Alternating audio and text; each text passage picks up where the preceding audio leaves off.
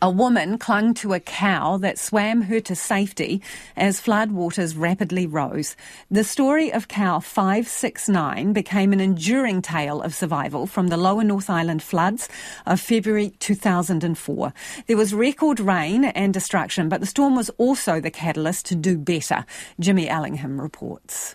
The lower North Island is still swamped tonight and the rain keeps falling. It was a sodden week that those who lived through will never forget, including Kim and Keith Riley. As the swollen Manawatu River began to swallow their share milking farm next to the entrance to the Manawatu Gorge, the pair sprang out of bed into the dark to move stock.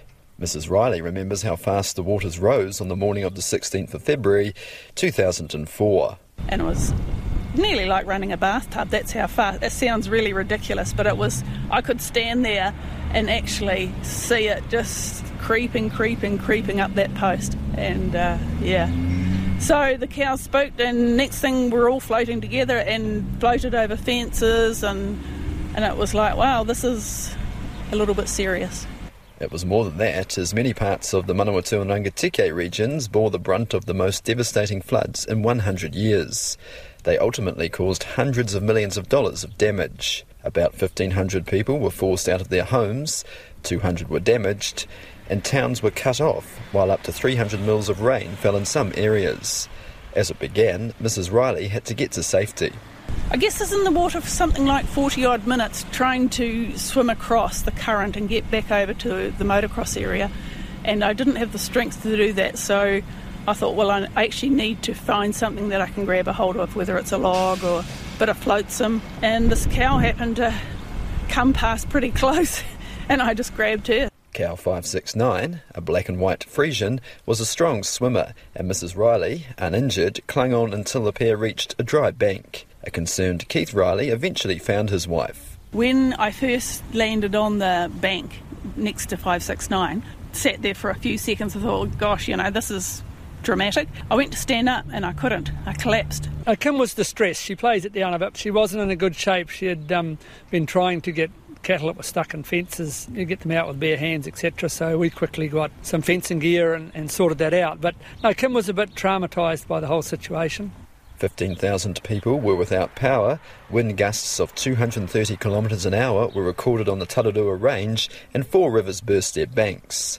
Then Manawatu Mayor Ian McKelvey got an early morning call warning him of what was to come, and spent 5 hours on a treacherous 4-wheel drive journey from Taihape to Fielding. South of Wairau was the first bit of it we really saw, and it was just amazing. The water down the main road and through the Mangawekas was terrible. Well, I don't think you could imagine how bad it would be, although, and the thing you couldn't imagine was the damage that was done by the stop banks bursting, and that probably hadn't happened before. The council building was surrounded by water, so an emergency centre was set up at the Fielding fire station.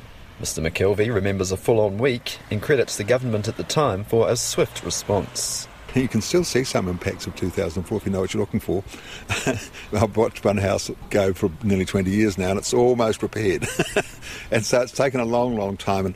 And the other impact, of course, was people who were uninsured, and we've seen that with Canterbury and with the cyclone. No one died in the Manawatu floods, and their legacy is better protection for if it happens again, such as the enlarged stop banks along the Manawatu River through Palmerston North, where I meet Horizons Regional Council Group Manager Catchment Operations, Dr. John Roygard. As work to strengthen and divert the river's path goes on behind us, Dr. Roygard remembers how 2004 unfolded. Originally we thought it was a pretty standard event, and I think pretty quickly on people realised how fast and how far this one was going.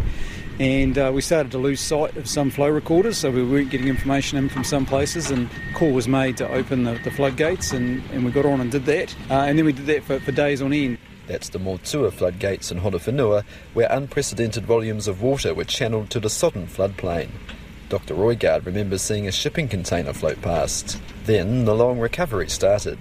Yeah, there was some big conscious decisions about what sort of levels of protection do we want to provide, how do we provide more consistency in that. So we've seen places like Palmerston North raise to that 500-year level of protection. The areas outside of Palmerston North around that 100-year level of protection, and long-term programs to achieve that. Kim Riley's Cow Ride to Safety lived on in print. She wrote 2 children's books out of the experience. I was called the Cow Lady for quite a few years after the book was published, but now it's like there's not many people that seem to remember it. It's 20 years ago after all, and there's been a lot of water under the bridge. But none of it as damaging as the 2004 floods.